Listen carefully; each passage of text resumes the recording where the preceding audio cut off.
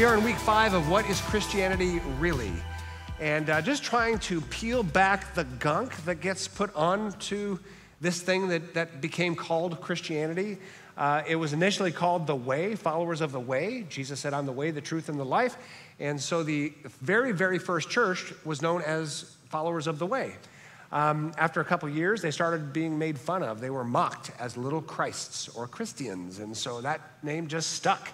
They turned that around into a compliment and said, yeah, we kind of are like Jesus. We're trying anyway. And so if you want to call us a Christian, call us a Christian. And so this movement has now spread to the entire world. It is the largest organized religion on earth and takes various expressions in every community in the world. In fact, in every community, there are different expressions of Christianity. It is this big, wonderful, diverse, some say beautiful thing, some say messy thing, probably a combination of both. But even in our own city, right, there's about 100 churches in our own city, and you can go to various churches and experience entirely different things. Even kind of wondering, is this all really Christianity? And the answer is yes. It's all very different, all very diverse. And some of that is great, right? Because you can kind of customize the message and the mission of Jesus in your own community, your culture, your heritage, your background, your language. It's beautiful, right? But sometimes things get packed on sort of that core message and the core lifestyle of Christianity, and it becomes something a little bit different. And so sometimes that diversity can lead to things that could use some peeling back and maybe some throwing away. Because here's the reality. Christianity can be free and full of grace, but Christianity can also be rigid and rules-based, right? Just depends on kind of where you go. It can have two different expressions. Christianity can be incredibly loving and accepting, but Christianity can also be incredibly mean and judgmental, so some stuff's got to get kind of pulled away. Christianity can be incredibly selfless and generous, but Christianity can also be incredibly self-centered and greedy. That's got to get stripped away. Christianity can be the rescuer of the abused, and sadly, as you've known and heard, Christianity can also be the abuser. It's got to be stripped away. Christianity can be a peacemaker seeking unity, but Christianity can also be incredibly divisive and even violent. That's got to be stripped away. So we're trying to strip some of that stuff away to get to the core of what is Christianity really, and the essence of it is it has to be centered on Jesus. And that's how we started 4 weeks ago. Centered on Jesus. What he said we want to say, what he did we want to do, and just keep it that simple. And that can sort of, play out in various cultures and communities and nations and languages, great, but don't lose that core. It is about Jesus. The second week of our series, we said, well, it's about Jesus, yes, but it's about faith. It's about trusting in Jesus. And faith is not a bunch of, doctrines that we have to believe the right way in order to get to heaven. It's just trusting that God does all the work of loving us, forgiving us, accepting us, embracing us, giving us new and eternal life, all by grace. He just does it. And we trust that it's his work, not ours. A couple weeks ago, we talked about Christianity being a community. It's not meant to be a solo relationship, just me and the Lord. No, it's about a community. It's about a family. We are designed to walk this journey together, following Jesus together. Last week, Carissa talked about Christianity being a lifestyle of love. Jesus said it's about love. If you were to ask Jesus, which somebody did, what is Christianity really? Jesus would say, well, it's about loving God and loving others. He said that very clearly. The original church just landed on that and obsessed on that. This is the great commandment. Love God and love others. Today we're going to talk about a word that we don't say often here at Rancho, and I'll tell you why. It's the word devotion. Christianity is devotion. Now, the reason we don't use that word a lot is because we are a grace-based church. We always say Jesus-centered, grace-based, humanitarian church. And so when you're so grace-based, some say hyper-grace, which we say you're welcome. Because we're so hyper-graced, we are a little bit gun-shy about talking about things like devotion, obedience, because those have been used and are still being used as kind of weapons to bring guilt upon people, to judge people, to weigh people down. And so we're a little bit gun-shy about those words. But those words are in the Bible. They just have to be properly understood and properly, in our estimation, taught in a way that doesn't create burdens or guilt or shame. And that's not easy. That is not easy. Jesus talks about this a lot. He says this idea of obedience and the idea of devotion could be a burden that he called a yoke, right? I want to show you a yoke. A yoke is a big, heavy wooden harness that goes upon an ox. So for those of you who have ox, pretty much most of you have ox, you've got your yoke, and you put this on your ox, and you get your plow, and you are going for it, right? You're tilling the soil. It's a heavy burden about doing work, laboring, and Jesus says, I am here to remove all this. I'm here to remove the heavy burden of religious expectations and religious obedience and religious devotion. Jesus says, I want to lift all of that off of you. We often reference Matthew 11:28. Jesus said, come to me, all of you who are weary and carry heavy burdens, and I will give you rest. Take my yoke upon you. Let me teach you, because I'm humble and gentle at heart, and you will find rest for your souls. For my yoke is easy to bear, and the burden I give you is light.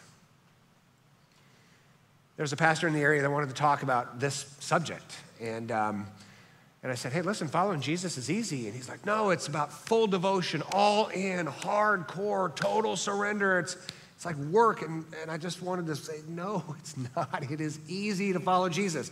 He said, follow me, and it's easy and light. So for those of us who have been raised in religious environments or have a religious understanding that God wants me all in, fully devoted, obedient, sacrifice to the Holy One, and give him my all, and work because he deserves it and he's worthy. And Jesus says no. Following me is easy and light. So as a result, we don't talk about words like devotion and obedience too much, but they are in there. They're in the Bible. They're in the teaching of Jesus. We just have to properly handle those words.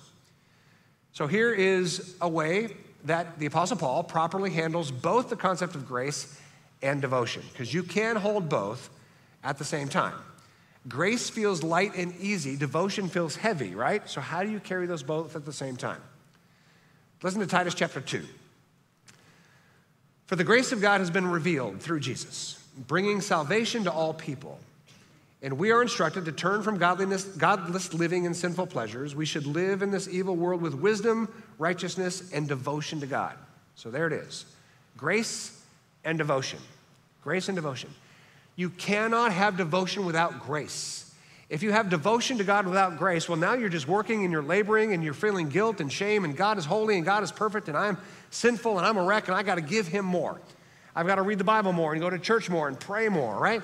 I've got to give more and volunteer more. God wants more and more and more. You go to church, you oftentimes hear, hey, God is holy, you are not, do better, right? That's kind of how it goes. That's the whole rhythm, it's the whole system. That's why we have this little slogan. It's more than a slogan, but it's like, it's our heart, right? Live free, do good. It's on the mug. Anything on the mug is like, live by. Live free, do good. So many people are in the do good category, right?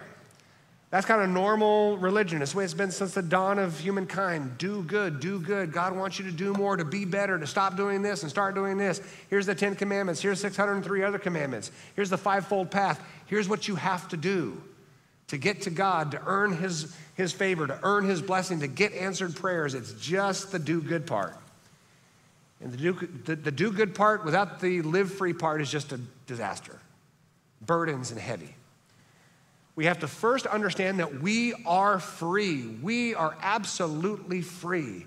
Only when we know how free we are from the burdens of religion, from this guilt, from this shame, from this notion that we're separated from God somehow, from the notion that God somehow wants anything from us. Once we're free from that, then we can do good in a way that brings life without burden. So here's the question of the day. How can we be an uncompromisingly hyper-grace church and still teach devotion to God? Right? That's the question for the day. I think it first has to do with how we carry the word devotion. I think there's three kinds of devotion. The first kind of devotion is a fear-based devotion. Fear-based devotion.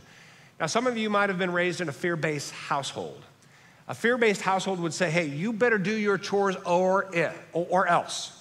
You better empty those dishes at the right time or else. You better take out that trash at the right time or else. You better not leave a mess around the house or else. It's that or else fear, right?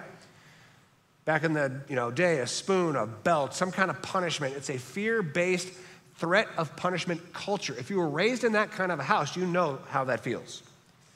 Doesn't feel good. Now, you could be devoted. You could do your chores. You can empty the dishwasher. You can take that trash out. So it looks like you're devoted, but it's because you're threatened. And so the heart isn't there. We don't want to be there. We don't want to be there. We don't want to be there in our homes. We don't want to be there in our faith. Now, I've only been to Rancho Church. I've been here for 42 years. I grew up here from middle school on, and I love this church for sure. It was a culture of grace relationally, but a lot of the teaching I got early on teetered on fear-based, if not went over the edge. And I was taught, it was just standard teaching at the time, that God requires devotion from us.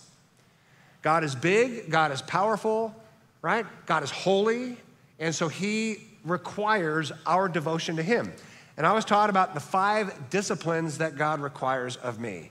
Read my Bible, pray, go to church, volunteer, serve, and give. Those were the 5 disciplines of the Christian faith.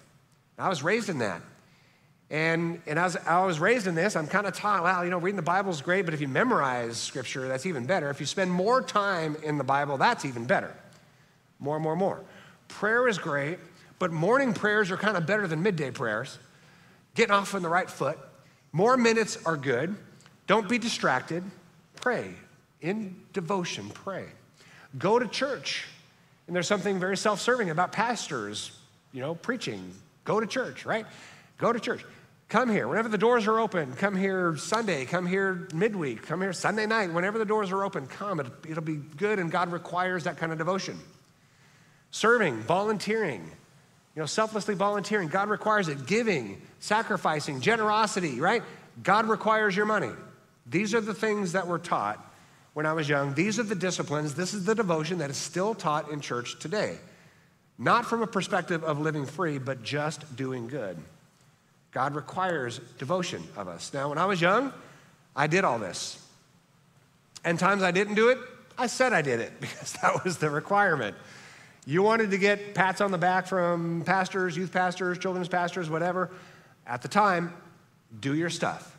Memorize that Bible. Say those prayers, right? At the time, we were doing some homework, and I was doing the homework like in the car on the way, just thrashing it together so I could tell the pastor, I did my Bible homework, right? Pats on the back.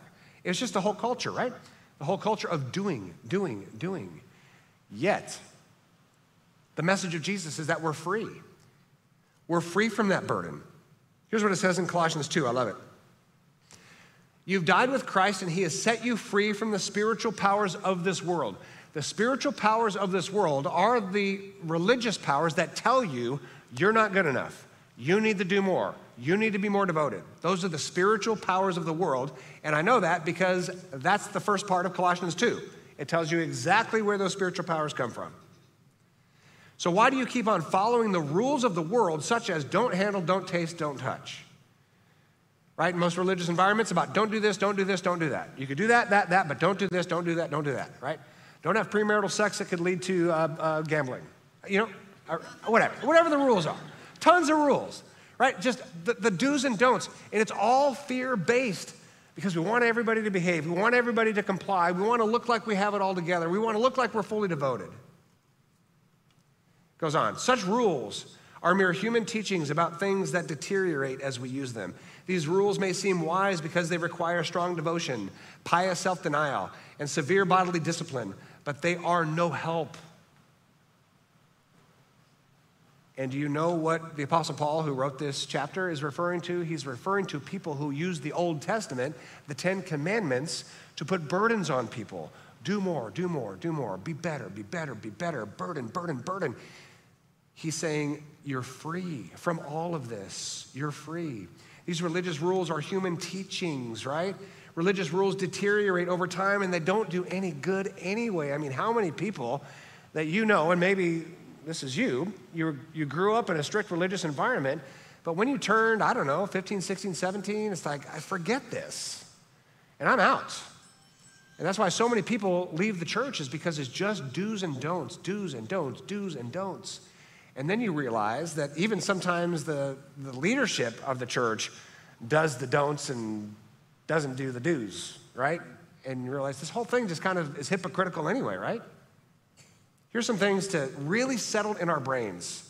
And I'm telling you, I urge you to get these things settled in your brains. If you live in this world of burden and guilt and shame, understand this. God doesn't need anything from us. Not one thing. Not one bit of devotion. God doesn't need any of it. You might think, well, that's kind of strange. I mean, doesn't God need our worship? Doesn't God need us to go to church and need us to read the Bible and pray? No, he doesn't need any of it. Acts 17:24. He is the God who made the world and everything in it. Since he is Lord of heaven and earth, he doesn't live in man-made temples and human hands can't serve his needs, for he has no needs. Pretty simple, right? He's God. He made the cosmos. And how many more cosmos are out there? I don't know, I haven't counted. But he's God. And are we gonna think that we are so important that he needs something from us? I mean, it's kind of laughable, right? God doesn't need anything. He himself gives life and breath to everything, and he satisfies every needs. God is only the needs satisfier. He is not the one who is in need. So important for us to understand, because a lot of religious thinking is that God is this insecure, needy being who requires things from us. He requires worship. He requires to be honored. He requires obedience. He requires devotion. I mean, isn't that demeaning of God? God doesn't need anything from us. I'm going to double down on this. God doesn't want anything from us. God has no needs, and God really doesn't want anything from us. If God wanted something, that means he has some gap in his being that wanted something he didn't have. That means God is not self-sufficient. He doesn't want anything from us. But what he does want is the best for us. God doesn't need anything from us. God doesn't want anything from us, but he does want the best for us. Isn't that kind of cool? Isn't that a great way to think about God? He is perfect. He is holy for sure, but he is self-sufficient. He's fine. He doesn't need our devotion. He doesn't even want our devotion. What he wants is the best for us. One of the most famous passages in the Old Testament, Jeremiah 29, "For I know the plans I have for you, says the Lord. They are plans for good and not for disaster, to give you a future and a hope." So here's the nation of Israel thousands of years ago, really making a mess of their own world. And God is saying, listen, everything I do is for you, not fear-based, but for you. I want the best for you. 1 John 4:18 puts it this way. There is not fear in God's love, because perfect love expels all fear. If we are afraid, it's for fear of punishment. And this shows us that we have not fully experienced his perfect love. There is no fear in love. God does not want anything from us. He doesn't need anything from us. So let's get rid of this fear-based devotion idea. There's another form of devotion that's not nearly as bad as fear-based, but it's not the best. It's called reward-based devotion. Reward-based devotion. So for those of you who are raised in a reward-based house, it means you probably got an allowance, right? You do your chores, you do them on time, you do them right, you get an allowance, you get paid. If you get good grades, or you might get a cash reward. Hey, you got good grades, here's some cash, or let's go on a trip. It's a reward-based relationship. It's not as bad as fear-based at all, but it's still not the best. Now, in reality, Jesus himself talks about reward, and the Bible talks about reward. So the idea of reward is in here, eternal rewards. I have no idea what those eternal rewards are. The Bible doesn't say. But the Bible does say, Jesus does teach that there will be some kind of reward. So our lives do matter, and reward will come at some point. You know, we're in eternity, and I think God is very much looking forward to saying, hey, listen, you did really well here, here, here, and here, and I just want to bless you with some eternal thing. I have no idea what it is. Probably not a thing. Who knows? Who has any idea? But it is a concept in the Bible of reward. Here's what Jesus says. When you give to someone in need, don't do as the hypocrites do, blowing trumpets in synagogues and streets to call attention to their acts of charity. I tell you the truth, they have received all the reward they will ever get. So God does not reward us based on things we do necessarily, but the motive of our heart. So Jesus says, if you give gifts in private, and your Father who sees everything will reward you. So the Sermon on the Mount is about giving in private and praying in private and all acts of charity in private. In other words, don't do things to get approval. And you know that person, right, who's always talking about their prayer life and talking about how much they read the Bible. And it's like, okay, well, you got your reward. You get a little golf clap. You know, that's fantastic. God's saying, I'm not sure the heart's quite there, right? So our devotion, in some respects, can be a little bit reward-based. There's some reward waiting for us, but the best possible kind of devotion is grace-based devotion. Not fear-based, not reward-based, but grace-based devotion, where you do something purely for the love of it. That's where this live free, do good idea really matters, when we understand that we are free from the burdens, religious burdens. We're free from guilt and free from the commands and free from shame. We're free from it all. God just loves us fully and perfectly.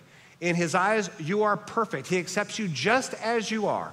There's nothing you or I can do to earn anything from God. He just fully embraces us, fully loves us, fully forgives us, and is fully committed to us and to our best. That's living free. No guilt, no shame, no burden. Once we're free, we can be devoted to God purely for the love of it. Purely for the love of it. So let me ask you, what do you love to do? What's a hobby you love to do? Just pick something, right? What do you love to do? For some of you, you are pickleball maniacs that is sweeping the nation. Everybody's having a good time with that.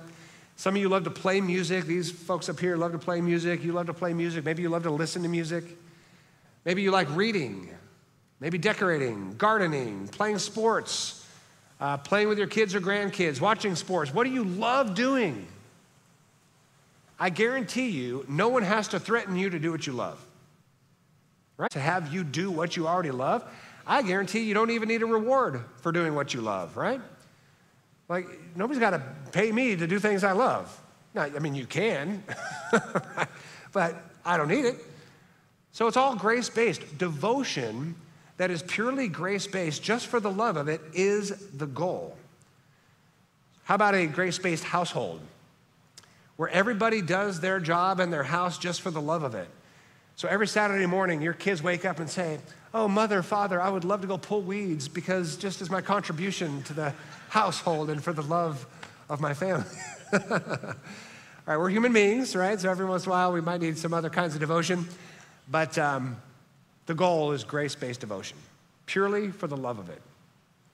It's no secret, I love the game of golf. I have since I was 16. I got my driver's license. I lived here in Temecula. At the time, it was called Rancho, California. And there was not a whole lot to do. It was kind of hillbilly out here. But there was a golf course, TCI, and another one in Canyon Lake. And they were desperate to get players. And so they said, "Hey, listen, if you are under the age of 18, you get to play for $2.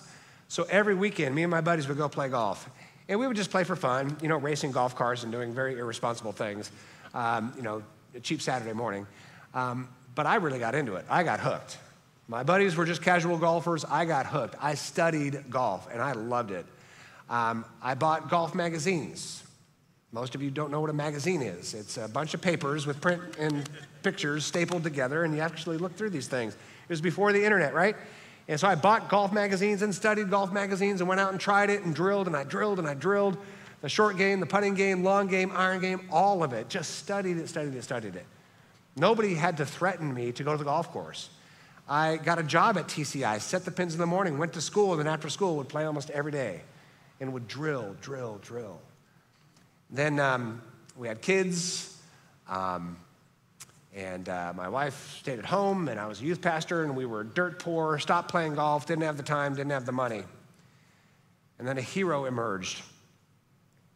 His name was Moose Miller, elder here at Rancho Church, former FBI agent under Hoover, 6'8". He comes up to me, "Treadway, you're playing golf every Monday morning, and I'm buying." And he had not a problem with personal space like right here. I said, "Okay, Mr. Miller, I'm going to play golf with you."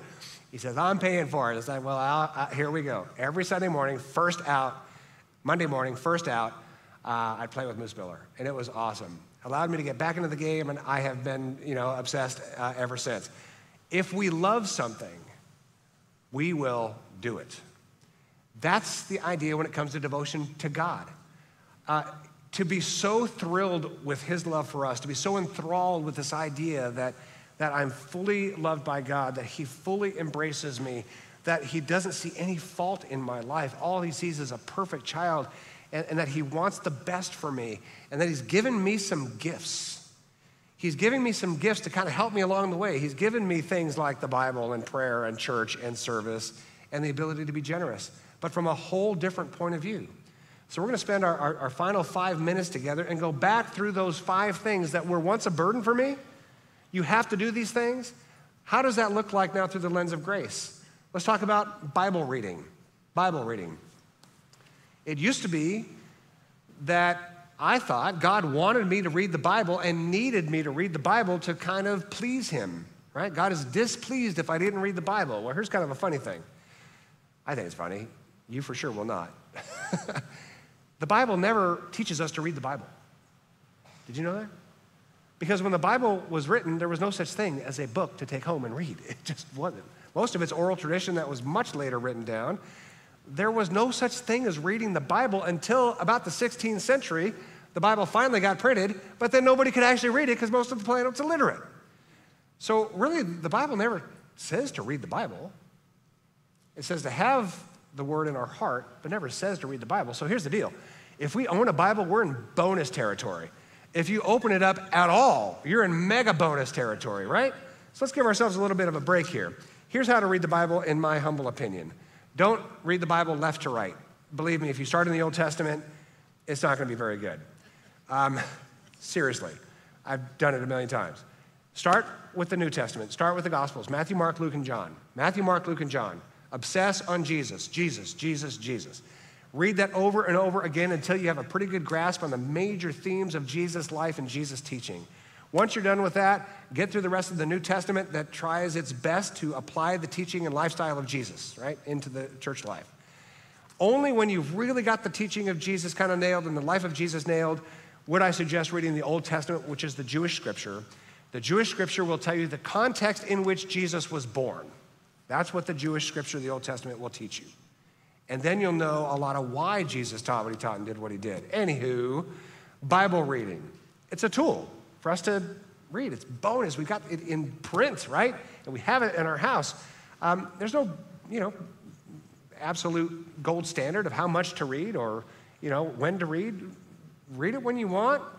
Digest however much you want, but really take it in the heart, right? Live free, do good. How about prayer? Prayer is the most accessible of all the devotions, right? Because it's just right here. We can pray anytime, anywhere. It's just in our brains. Thoughts of God in our brains. That's what prayer is. Thoughts of God in our brains. Super simple, could be super short, could be anytime, day or night. Most of the time being awake is helpful for it. Just think thoughts of God.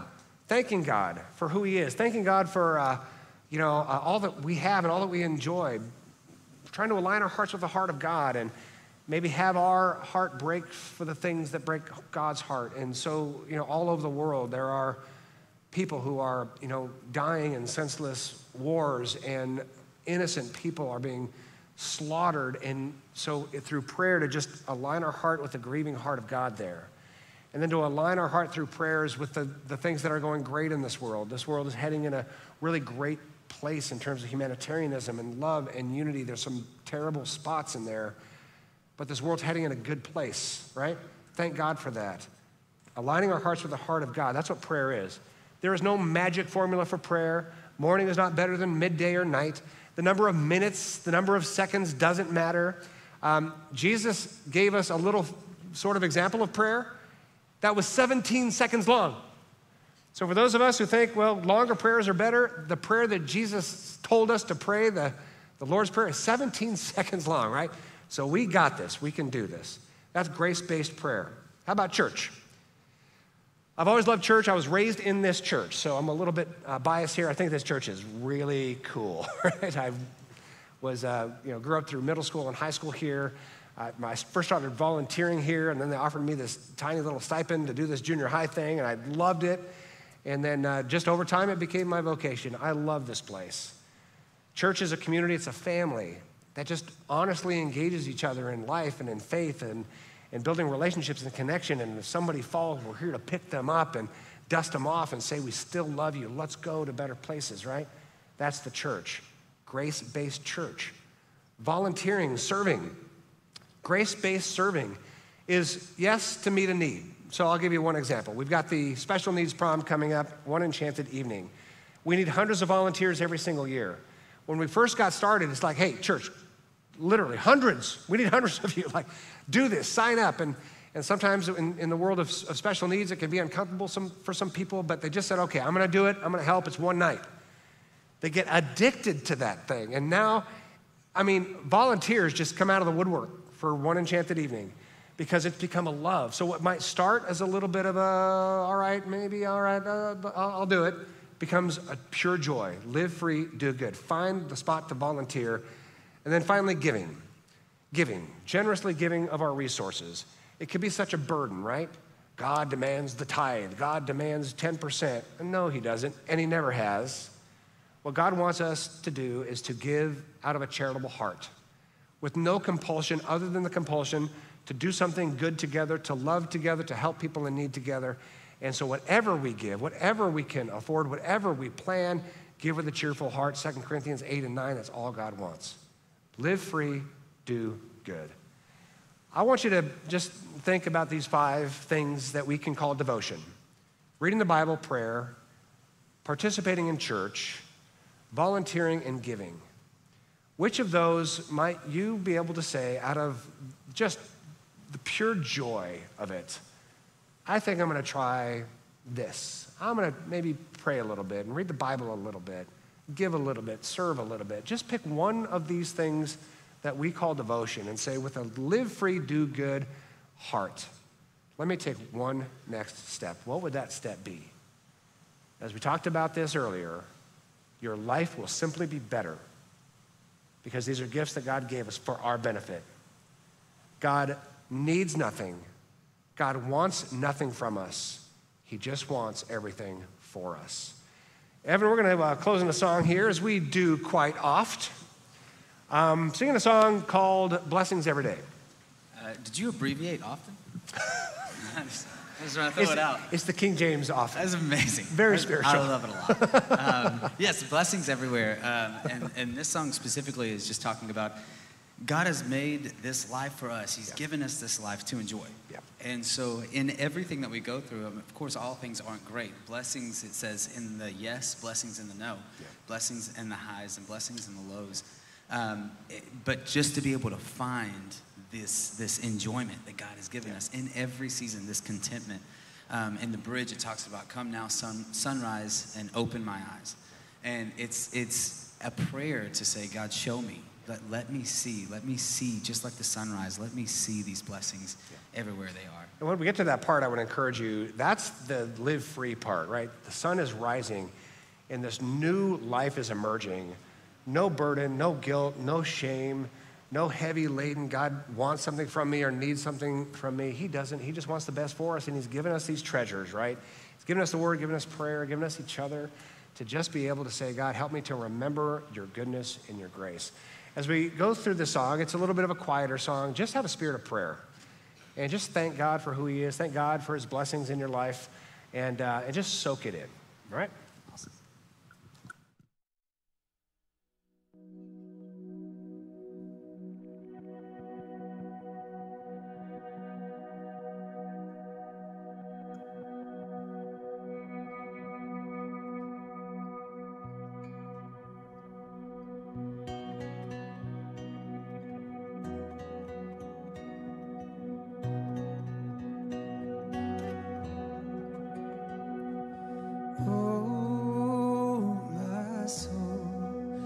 Bless the Lord.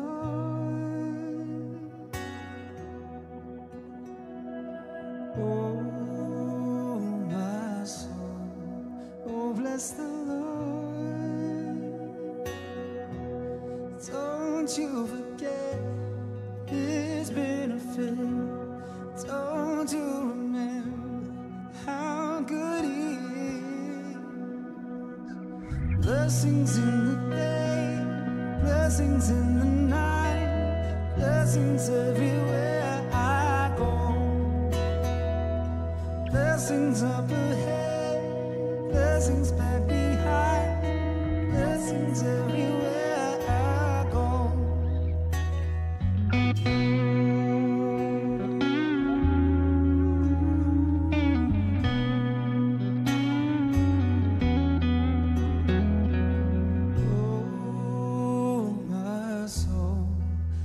Bless the Lord.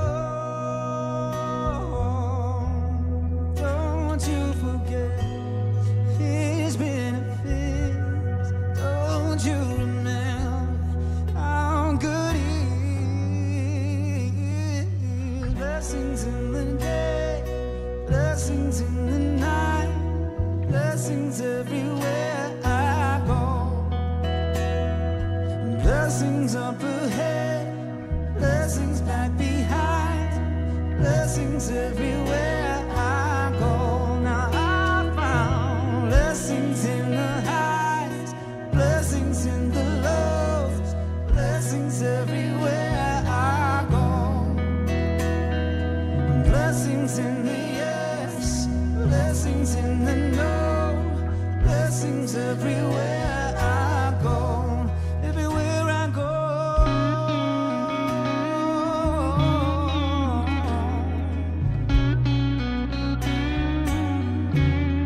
Everywhere I go.